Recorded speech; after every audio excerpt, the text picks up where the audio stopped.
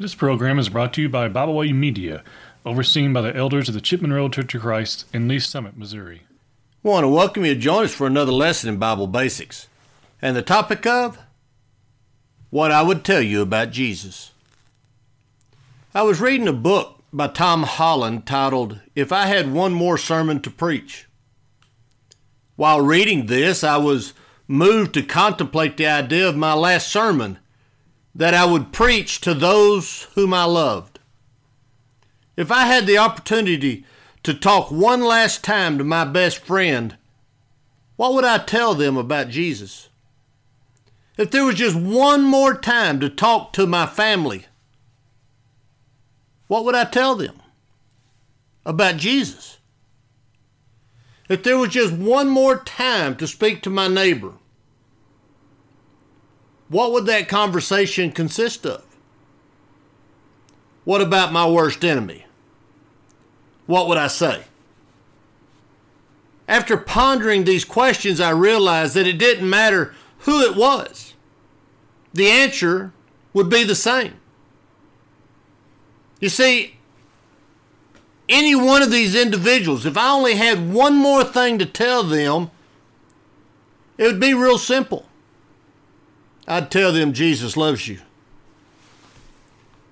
You see, this is what the world needs to know more than ever. The fact that Jesus loves you. Many today are lost and alone, feeling completely unloved and cast down and discarded. If only I could impart unto them the gift of knowing that they are truly loved by God in the flesh. John 1, verse 14. In this conversation, I would show them the Holy Scriptures of Jesus and the great love for man. Not just the love for the Christian, but for the world itself. In John chapter 15, the Bible records that greater love hath no man than this, that a man would lay down his life for his friend. Verse 13. But Jesus did not just die for his friend, but for the alien sinner. John chapter 1 and verse 1 shows us that Jesus is God. That being the case, then, when God sent his Son into the world, Jesus showed the world the love God had for man. John chapter 3, verse 16, For God so loved the world that he gave his only begotten Son, that whosoever believeth in him should not perish, but have everlasting life. Paul would ask the question, who shall separate us from the love of Christ? Shall tribulation or distress or persecution or famine or nakedness or peril or sword? As it is written, For thy sake we are killed all the day long. We are accounted as sheep for the slaughter. Nay, in all these things we are more than conquerors through him that loved us. For I am persuaded that neither death, nor life, nor angels, nor principalities, nor powers, nor things present, nor things to come, nor height, nor depth, nor any other creature shall be able to separate us from the love of God, which is in Christ Jesus our Lord. Romans chapter 8, verses 35 through 39.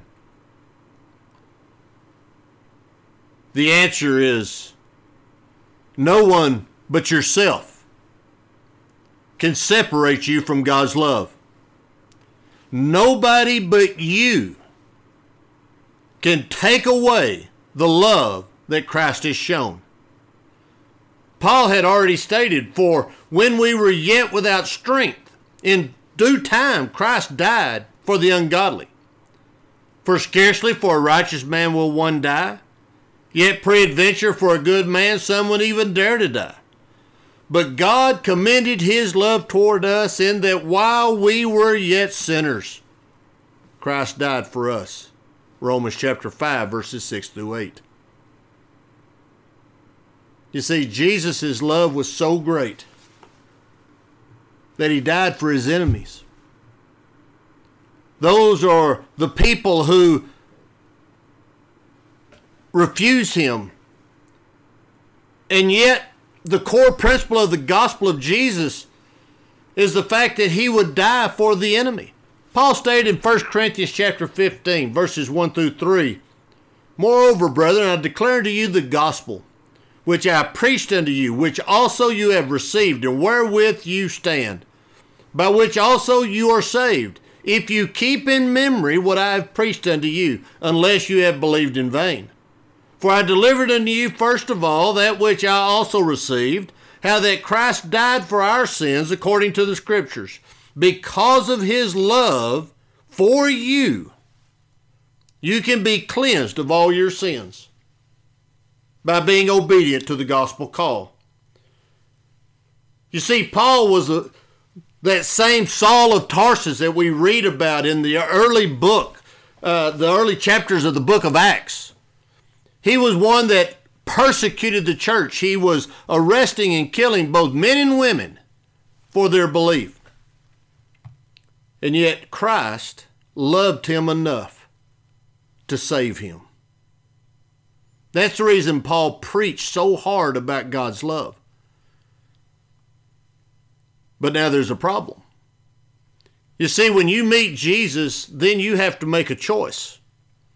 Just like the rich young ruler of Matthew chapter 19, verses 21 through 22. Jesus, in answering the young man's question of what he must do to have eternal life, was told, "If thou wilt be perfect, go and sell all that thou hast and give to the poor, and thou shalt have treasures in heaven, and then come follow me." You see, that young man had to give up his idols and follow Jesus. A decision had to be made, and the same goes for you. You see, Pilate, as he was trying Christ there in front of the Jews, was confronted with the reality of Jesus' innocence. And when he tried to turn loose a murderer, a man guilty of seditious, and set Jesus free, the Jews cried out, "No, crucify him." Pilate then had to ask the question, "What shall I do then with Jesus?" Matthew 27, verse 22. The world's answer today is the same as those of the first century. Crucify him. But what's yours? What's your answer going to be? Remember, Jesus loves you, and he gave himself for you. Won't you love him in return and keep his commandments? You don't have to walk through this world alone, but you do have to come to Jesus. I want to thank you for joining us on our study this morning. Hope to see you again next week for another lesson in Bible Basics. We thank you for joining us today. We hope you have enjoyed this program. You can find out more about Bible Way Media by visiting us at BibleWayMedia.org. You can find us on Facebook, Twitter, and Instagram. You can find all of our podcasts on all major podcast platforms. As always, we thank you for listening.